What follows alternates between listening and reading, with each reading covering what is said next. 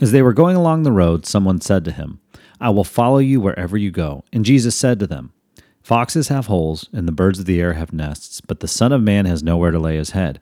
To another he said, "Follow me." But he said, "Lord, let me first go and bury my father." And Jesus said to him, "Leave the dead to bury their own dead.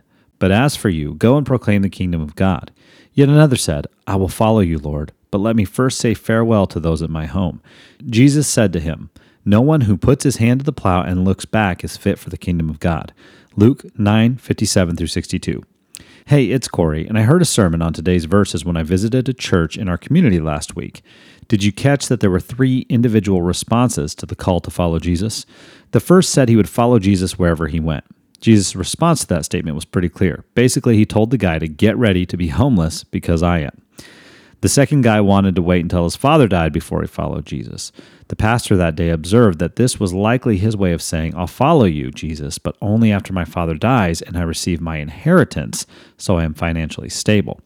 The third guy simply wants to say goodbye to everyone at home, therefore delaying his first step in following Jesus. The reality in all of these is that following Jesus calls for commitment, not comfort. My response to following Jesus can't be on my terms. I can't say, "Okay, I'll follow you, Jesus, as long as we go where I want to go and do what I want to do." I'll admit, there have been a few times in my life when that is exactly what I've done. But let me tell you, those times didn't turn out so well.